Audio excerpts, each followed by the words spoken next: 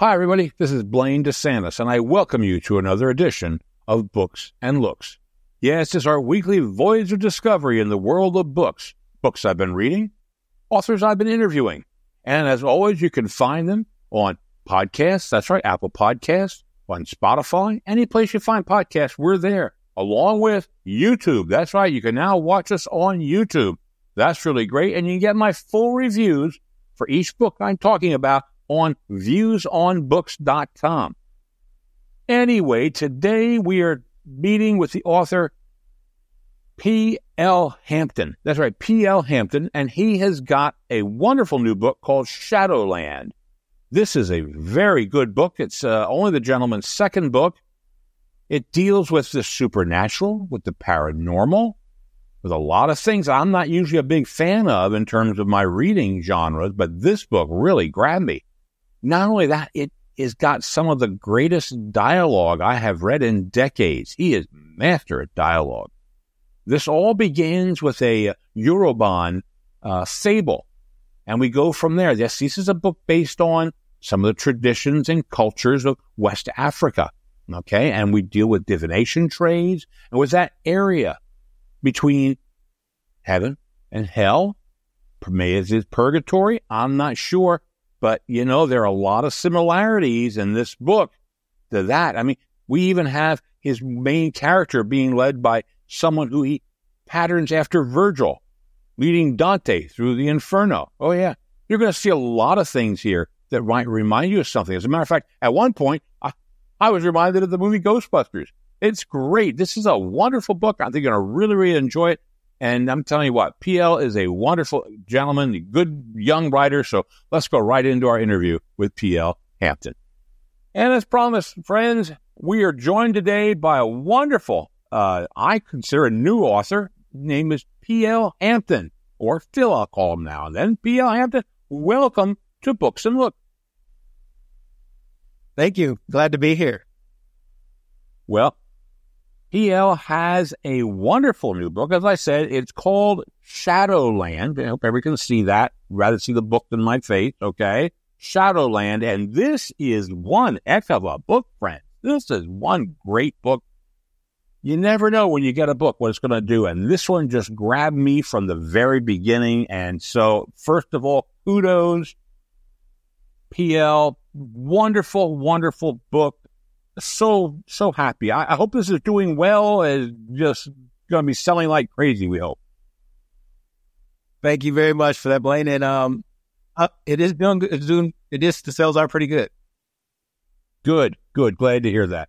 Now, let me ask you a question. Now, tell us a little bit about yourself. Where are you from? Where did you get your education? Matter of fact, I even hear you're still getting an education at this very time. Is that correct? Yes, it is. I'm originally from Seattle, Washington. I went to school in Atlanta, Georgia. Got a degree in finance there, and that's where I met my college sweetheart. And I moved to Minneapolis, but now I'm currently living in San Diego.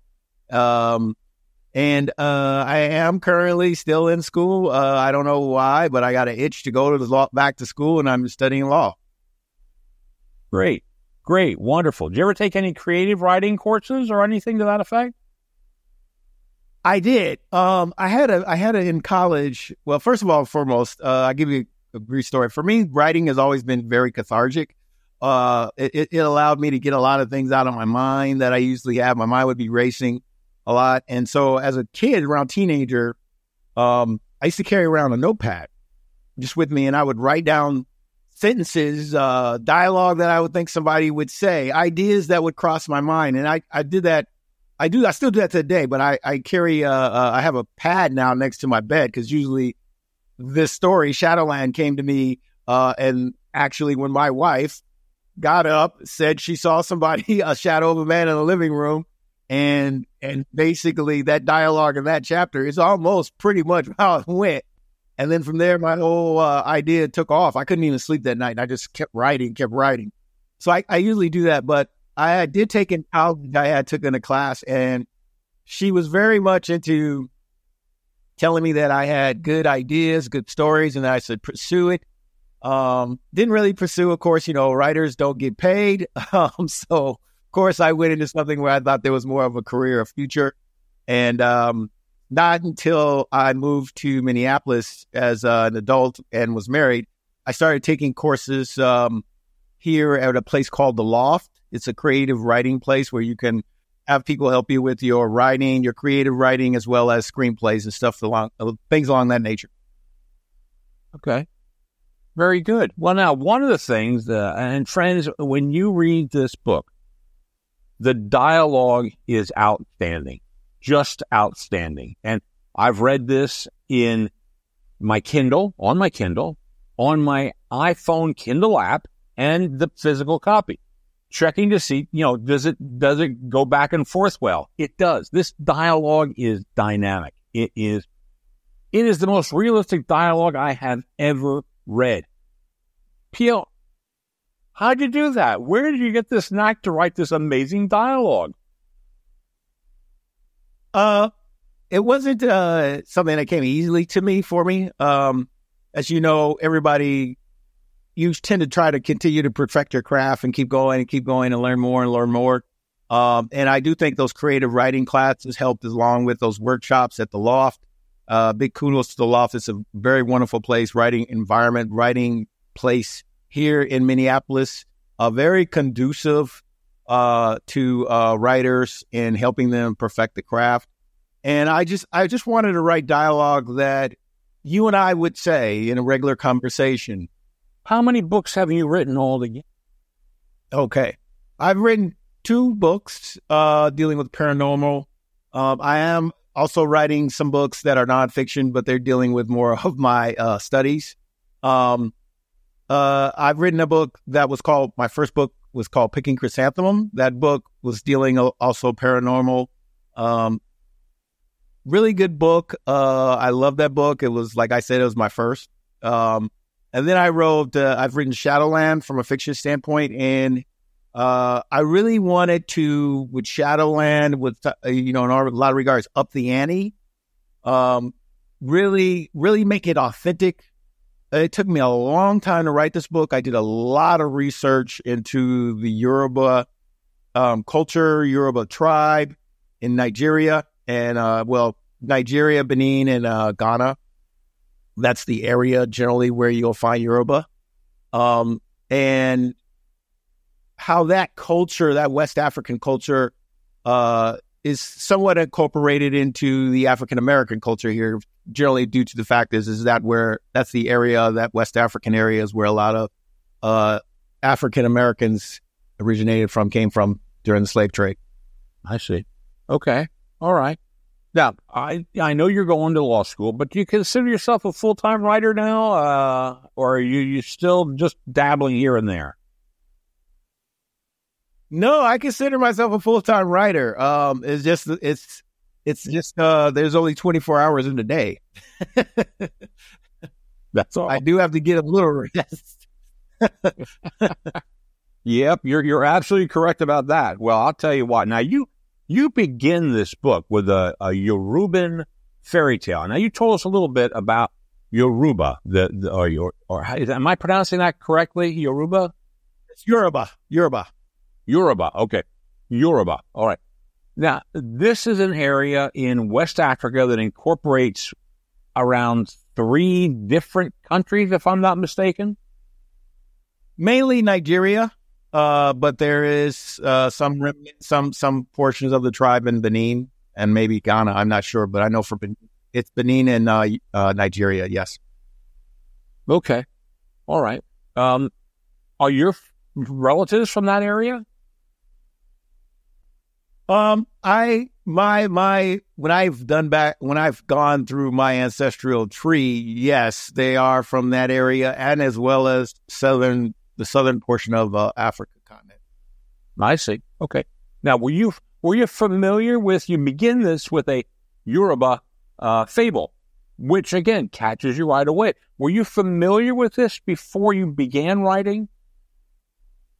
I was familiar with that fable for years. I had stumbled upon it one time, and I captured it and kept it, saved it because I really liked that fable. And when I started writing this book and it kind of took off that way, I saw I could incorporate that fable into it. I like to incorporate, I felt there was, for this particular instance, I thought it could be an intricate part of the story on a different level, since the basis of the story has some elements of African American and African origins in it. As you know, the spirits, those things have some history going back to that area, the Yoruba tribe, the Iwi tribe, in those areas, and how those particular types of spirituality and culture transferred over. And you find those in such things as like what we call voodoo, but it's really voodoo. That's how they pronounce it in the fungi language.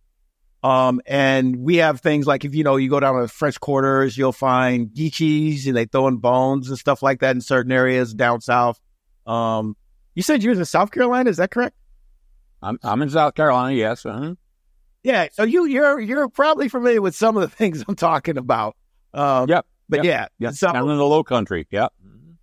Yeah. And so some of those things are based on African culture and things that was done, spirituality that have transferred over from Africa and taken on the an American flavor.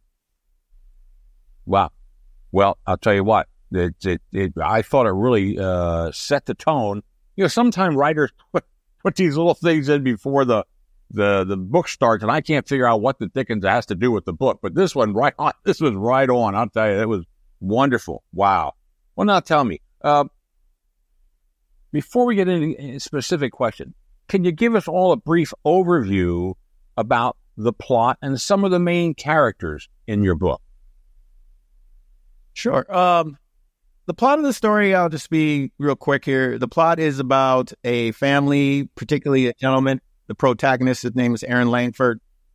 This gentleman, Aaron Langford, you'll find out has some family histories. You're also going to be introduced that he has some possible mental issues. We're not too sure if that is actually what's happening or if it's not what's happening. And he's had some issues in his relationship with his wife, his marriage. They have just moved to Seattle, Washington, where I am from. And they kind of starting they thinking a new start, brand new, new start will make things better, new environment, new place. And a friend happens, his name is Otis Thomas, his best friend, Aaron's best friend, happens to buy what is called a divination tray. And that's the item on the front of the cover there. This right here. This is a divination tray. Matter of fact, this is my own personal divination tray. I bought a divination tray because I really wanted to see what it was like and understand it. He buys a divination tray from a neighbor. That tray, they play with it, and if you're not familiar with a divination tray, it kind of have some Ouija board similarities.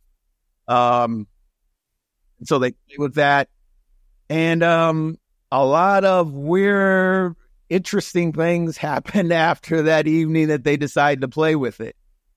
Another main character in this book who I really had to tone down because she really almost took over the book. And as a matter of fact, I have started her on her own journey in another novel, kind of a spinoff of this, because I am writing a sequel to this, but it's Irby. And she's the daughter of the person who her mother originally owned that tray, that divination tray. And she sort of becomes Aaron's spiritual guide in a way throughout this book and help him in the end resolve the issue, which is bringing back his children. And in a lot of regards too, I am 30,000 feet here. I am kind of giving a general overview, but there's a lot of nuances too in how Aaron is changes as a character. Right. But it's very good. Like I said, I really like it. And this story all begins almost with a paper airplane. And we see paper airplanes throughout. But tell us about the paper airplane. The paper airplane signifies several things. In the prologue, it's the paper airplane that kind of starts this whole traumatic event within his life, Aaron's life.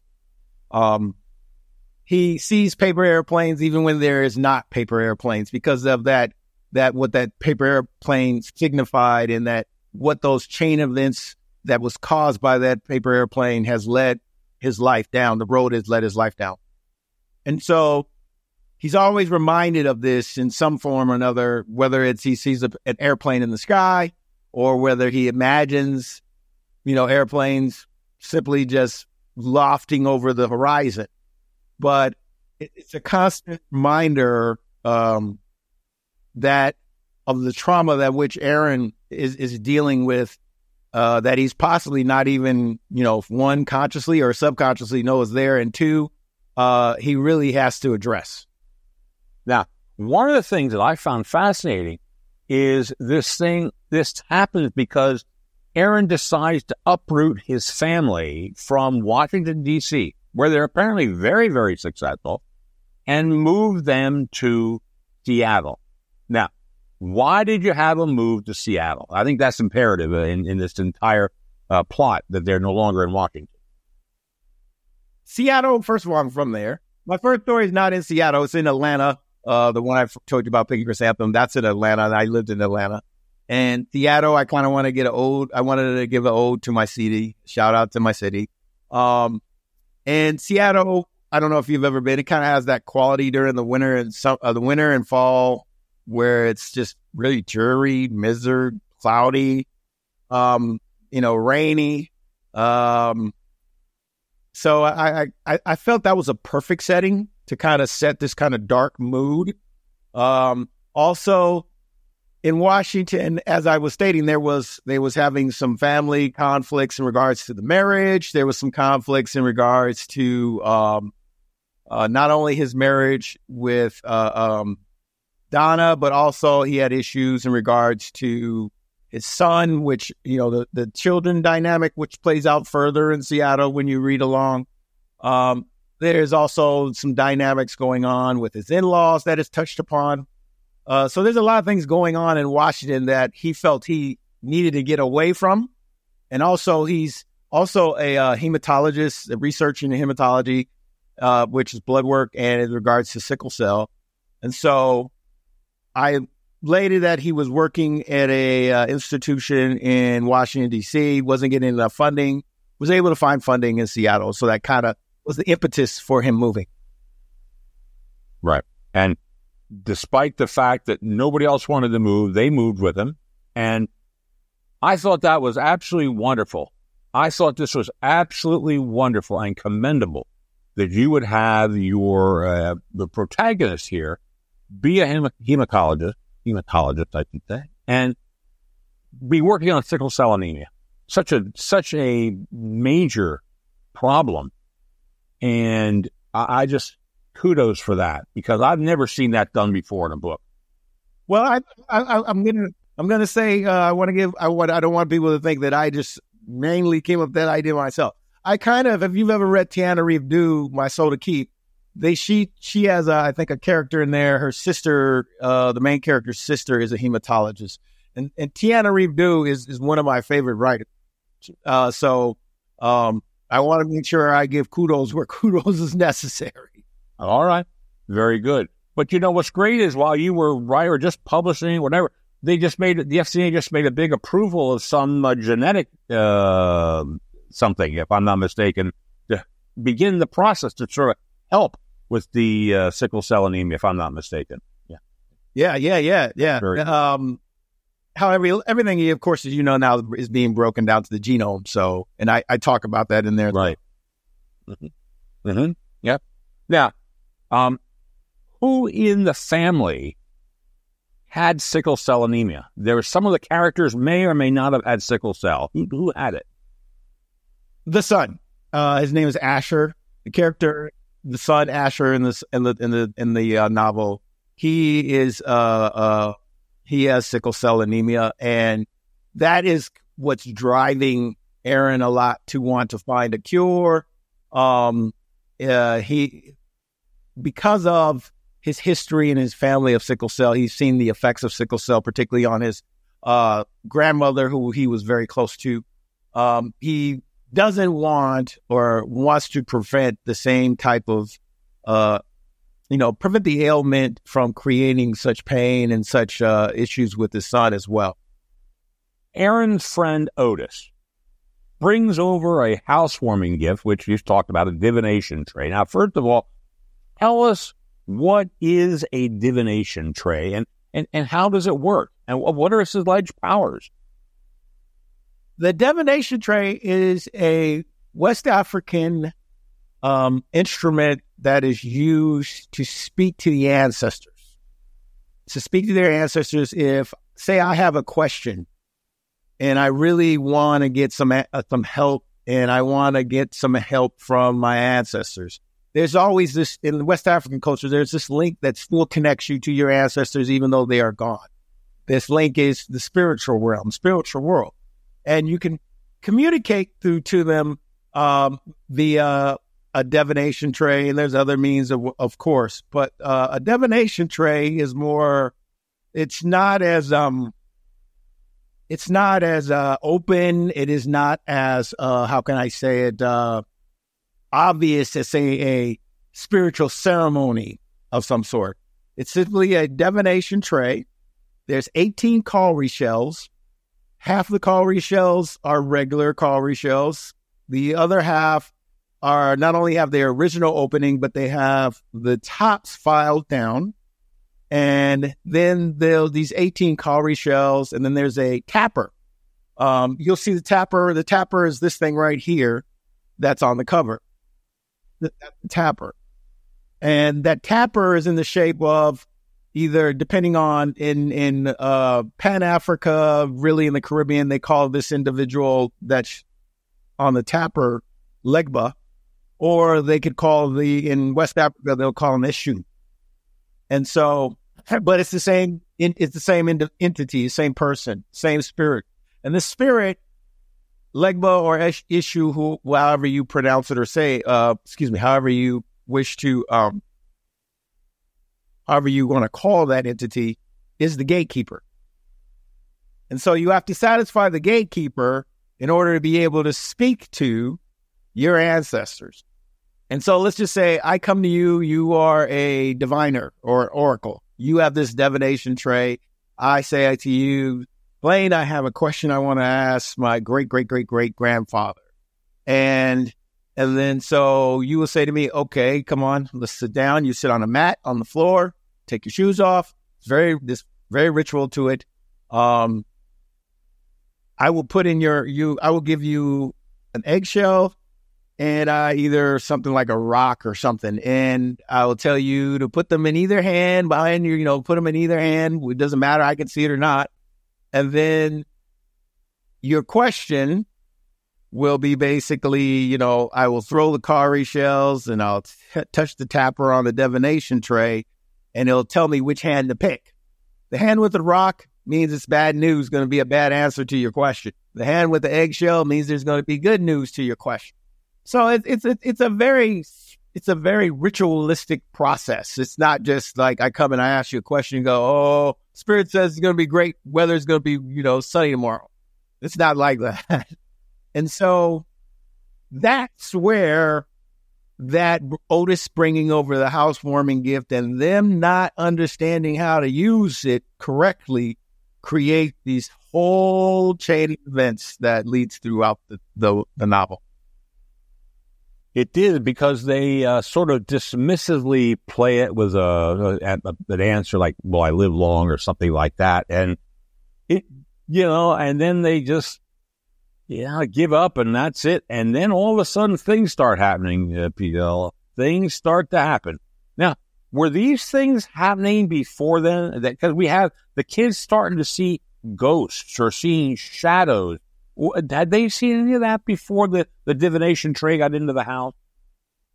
No, because what happens is when they played with it, there's a certain ritual that has to be done, and you have to actually close the door. You got to close the session with the divination tray. It isn't that you just stop. there has to be a ritual in order to close that door of that you opened in order to communicate with the spirits when it comes to operating and using that divination tray. And they didn't do it. And so since that door was open and that dimension had that, that portal between the real world and the spiritual world was open, that allowed for good and bad spirits to come in. Because if you've read the novel, you know that all of a sudden he has a weird conversation, he thinks, with his grandmother on the phone. And he's like, wait a minute, what's going on?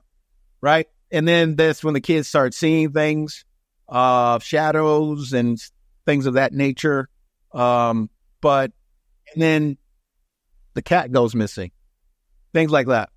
There's not a lot of scenes I would call comic scenes in here. But one of the scenes that made me chuckle was when Aaron comes home as a kid. He's living with his grandmother now. And he comes home early, and he goes, here's something. He goes down to the basement. What did he see in the basement? Because I think that was really funny. I thought it was necessary when I wrote that scene to tie in that it's just not him who has this spiritual connection, but also it's going to show that, okay, there was something going on throughout the family. And so he goes downstairs into the cellar, and he sees his grandmother with her neighbors having a kind of ritualistic event. And it was basically to one of the neighbors. She's I think Miss Barksdale. She's kind of running around town with another neighbor, with someone else's husband, and that person particularly put a hex on her. And so they were down there removing the hex, and they weren't really actually fully dressed. So that was the thing about it. And of course, when you read it, for him, it was very shocking for the character. He'd see his grandmother and her neighbor, women who he respected and called Miss So-and-so, down there half dressed. Well, now, PL, eventually the Langford children go missing. And how did they go missing? And explain a little bit about that. And then also there's some detectives that have come here, or I guess they're here, but their spirits have been taken over. Can you explain those two things to us, please? Sure. So in the book, by them opening up this realm, this door, not closing the divination tray properly, it creates this door. The basis of the book is basically that these spirits, the bad spirits, these shadows, the shades, come in and they want to maintain and keep the door open because they want to create chaos on Earth in the reality, real world. And so their basic premise is, their idea is, if we can take these kids, he won't close the door because his kids now are basically hostages. So they are physically abducted, and they are abducted and taken into the spirit world. And then in order to in the physical world, to make sure that Aaron doesn't in any way, shape, or form get close to closing the door and hopefully wishing to destroy the divination tray before he has the opportunity to close the door, there are two spirits that possess, or as we say in, they mount, which is basically possession. They mount two police officers who are assigned to, these police officers are assigned to get to the bottom of what happened to Aaron's kids. And so they're basically, the police officer's job, of course, is to be detectives, but the alternative motive, since they are possessed by these spirits, is to make sure that Aaron does not close that door between spirit world and reality. Okay. And then eventually, we meet Urbi. Is that her name? Urbi? Urbi? Yeah. Okay. Yeah. And she's not too happy with her brother. No, he sold it. He sold the divination tray at an estate sale, and she knew the power of that divination tray, and she knew the power of that divination tray if it was used improperly. And thus, she's very upset with her brother for selling that divination trade after her mother's passing because it has created this event which she was fearful of. So he meets her in real time, real life. He meets her and convinces her of what's going on. And so now eventually she comes over to the house and they have another little, I'll call it a powwow. They have a little sit down or ritual. And then they're looking for the door to get to the other side, to this other spirit world. Where's that door located? It's not where it started out, I don't think. No. So it's kind of like their house is the epicenter for this door opening, and it can open anywhere within this location of where this divination tray is. Okay, so it could open. It was mainly his daughter throughout the book. It was mainly opening in somewhere where she was seeing it because she was talking a lot about it. And the kids were talking a lot about it. And basically Aaron at the time was just assuming that it was his children's ways of trying to convince them that they want to go back to Washington, D.C. They don't like it in Seattle. So what she convinces them that has to be done is Aaron has a choice. If he wants his children back, he either has to go in there and get them, or he has to wait for them to come out. But she, of course, is recommending, forget it, close the door. You don't know what you're playing with here. Okay? That's her ideas. But she goes along with Aaron saying, well, if I can't wait till they come back out. Who knows how long that's going to be, particularly if they're abducted. And second, he says, I got to do the unthinkable and I got to figure out to go in there. And so the door opens in this instance. I think it opens in the basement this time that they all recognize and see. And Aaron winds up unbelievably entering this door between two realms. Okay. And that's that they found that down in the basement, if I'm not mistaken. Correct. The cracks in the floor gathered together into form this opening. Okay. All right. So he crosses over to the other side, and lo and behold, who does he meet but his grandmother? Yes. His grandmother is the one there who greets him. And when he comes over, and then he crosses over into Shadowland. Now, until the very end of the book, he remains in Shadowland, if I'm not mistaken. He's not in crossing Shadowland. back and forth. No, he's not crossing back and forth because he's not as apt as knowing where the doors are, which to do it.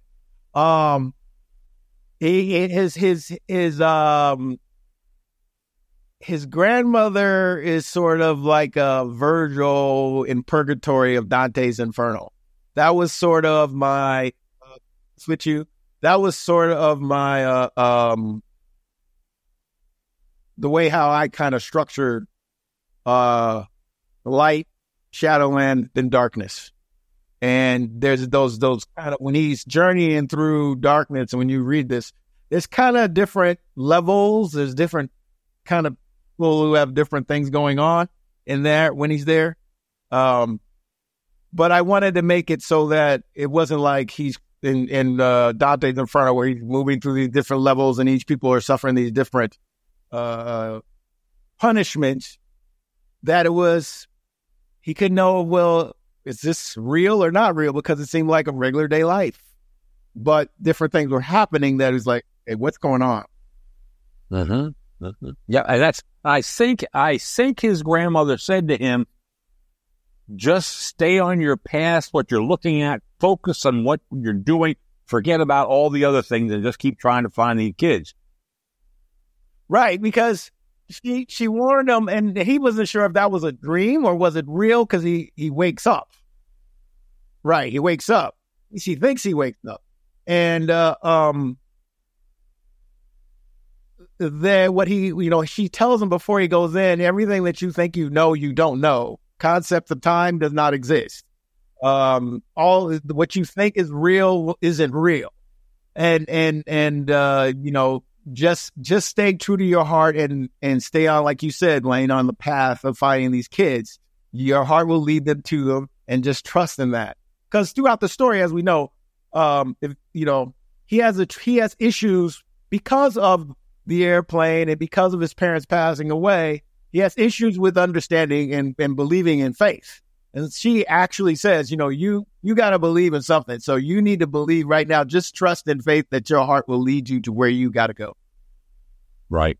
Very well. That's very well done there. Now, I'm sitting there. We talked a little bit how you have Virgil and Dante as part of this, but I saw a lot of other similarities here. And just let me go through a few of them, if I may. First of all, and one just popped out at me as we're talking. The gatekeeper, the central area, the hub. We're talking Ghostbusters. I mean, this is exactly like, it reminds me of that. Wasn't it? He's the gatekeeper. I didn't even think about that. I didn't even think that never crossed my mind. Okay. Well, there you go. I guess I have a fertile imagination there. Okay. But I would say this, the cat, that reminded me of, I kind of, when I writing that, and then I stepped back in that myself, was like, oh, okay, this is kind of like the Cat and Pet Cemetery, Stephen King. That's kind of where that idea I see subconsciously came from. I saw the cat as in the movie Rear Window, where there was a little dog buried in the little garden. And that just, like, I don't know, that's where for some reason, I was seeing Raymond Burr doing this. I don't know. It's one of those things. But yeah, that's where I can see that, where I got that idea from, Pet Cemetery and the cat in the book, in the book, Stephen King's book, Cemetery. I'm a Stephen King fan. So. Okay. Now, also, you brought in there about that he starts questioning himself. It's like he thinks he's Jekyll and Hyde. Am I, did I do this? Did I kill my kids? I mean, he really thinks that he's killed his children. Wow. The character has what is, it's called pure OCD. I did a lot of research on it, and people think of OCD in a lot of regards being compulsive actions, but OCD is also compulsive thoughts.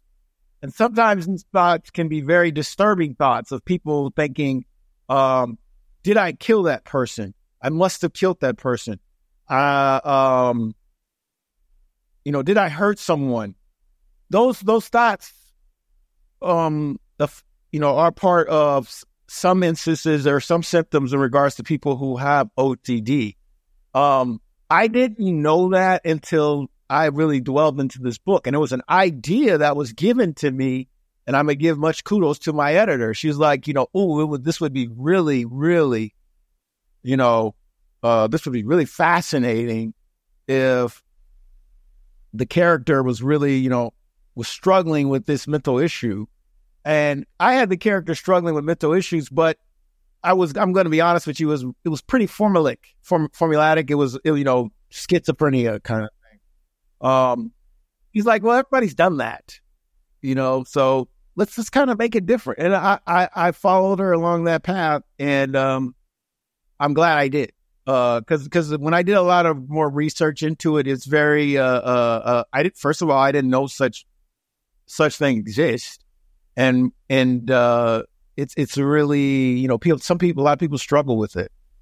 Well, I'll tell you, and friends, you may be sitting here and saying, what's going on? That's the whole point. You got to read this book. I mean, this book is, you're here, you're there, you're back, you're forth, but you're really there. I mean, it's something. I think I read this book in around 2 days. I love this book. It just grabbed me. And I don't read this stuff normally. That's supernatural, thriller, paranormal. I don't really read that. But this one just grabbed me. And I think people are going to really enjoy this. Now, we talked a bit about Irby and how she's a big part. But she's a novice at this, if I'm not mistaken, isn't she? I think I have a chapter in there where she's called the Voodoo Priestess, Voodoo Priestess or Princess. But her family, like I said, that was her mother's divination trace. So her mother is very, very well versed and had got taught on how to use such things as divination trays and how to have certain ceremonies in order to call out certain spirits to get certain answers. Her mother had her learned from her mother's teacher, but she had never, ever, Irby, up until the time she meets Aaron, ever conducted a ritual on her own. She was always with someone who with more experience. And so she is second guessing herself and her abilities when she's trying to help Aaron. Of course, she's not letting this be known to Aaron, but as I write, I talk about her thoughts and how she feels. And she even, as you saw, gets challenged in the end by the big bad demon that happens to come up, when Aaron finally makes it back with the kids, the big bad demon that comes along with them.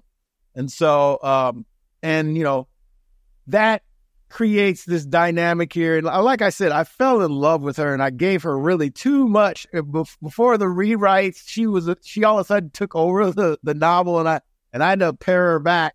And I really felt that she deserves her own story. And I have already started her own story and that story is going to be where it's her life's journey. And then it's going to end where she meets Aaron. So that's how I bring those two books together. Okay. Very good, because that was going to be one of my next questions is, what's going to be coming up next? We have this book, and I think you said you're writing some nonfiction books also?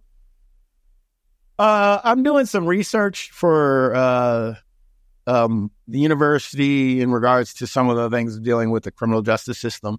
My path of law is more along the lines of civil rights, criminal law, employment law. So I'm doing a lot of stuff in regards to criminal law.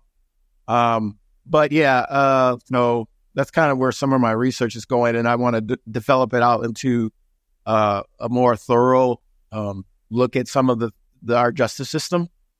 But from I love to write, as you can see, but from the standpoint of fiction, I'm definitely developing Irby's own story. There is a sequel to this because I left it open-ended on purpose. The big bad demon is still out there. And I want to tie up some loose family ends that develop from this novel. I want to tie those up. I'm also contemplating, there's a spirit in there in this novel that she doesn't really haunt Aaron, but in the real world, she kind of tells him, hey, you're in danger. You know what I'm talking about. You read the book. I kind of want to develop her out and have her own story, her own backstory of how she got to that point. The only thing is I don't want it to be a Lovely Bones type story. So I've been kind of figuring out how I can make this where it's not a Lovely Bones type thing. Yeah. Wow. That's very good. Now, tell me, when you were growing up, did you like this type of a book of supernatural, paranormal? And if so, did you have any favorite authors? Well, Stephen King's my favorite author, but growing up, I fell in love. What really activated my imagination and got me to reading it ferociously is a book called Watership Down, which is about a bunch of rabbits. I don't know if you're familiar with that book. But Watership Down, that book, man, I don't know what it was. I think I was 13 when I read that book. My dad was like, read this book. It's a great book. You'll love it. I'm like, it's a book about rabbits. But when I read it, it just like captivated me. I was like, wow, this journey, this story about these rabbits and their quest to find a new home and so on, and all the trials and tribulations that they go through to get there. That really, really fascinated me. Then from there, I moved to more spiritual, paranormal. I got into Stephen King, and I just was reading a lot of Stephen King books for a while there. Like I said, Pet Sematary, It, all those things before they were, movies, and I loved, and the one thing I try to do with the book, and I hope I did this with you, is I don't want to be gory, but I want to bring you up to this anticipation point. And then I want your imagination to fill it in. I don't want to have to say, oh, and then there was guts everywhere and all that. I don't really like books like that are really go into too much detail. I read a book one time where it was a detective novel, and it was talking about how the detective was sipping coffee and he spilled the coffee on his tie, and it added to 3 other coffee stains he had on his tie, and his tie was striped and polka dotted. In some regards, for me, that's great. I get the picture, but I like my imagination to kind of fill in the things too. Don't blame you. That makes it better.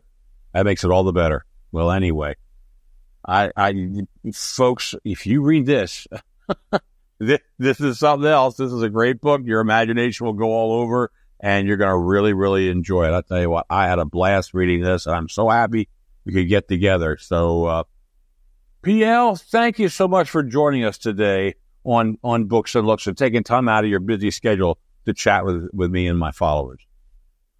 Thank you so much for having me. I really, truly appreciate it. I had a lovely time. Great. Friends, we'll be right back. Well, again, thanks so very much, PL. Very happy to have you today on this show. Folks, I hope you give this a chance to read it, to get to understand it, because this is really interesting stuff. I think you're going to really, really enjoy it. Like I said, I gave it a really high rating. It's a book that, again, maybe not in my wheelhouse, but I'm going to tell you what, once I got into it, I could not put it down. So, yeah, I'll tell you, I can't wait for the next one that comes out eventually. Okay. So anyway, hey, on behalf of viewsonbooks.com, on behalf of the good friends at Podcast Studio X, this is Blaine DeSantis for Books and Looks, saying may all your leaves be pages in a book.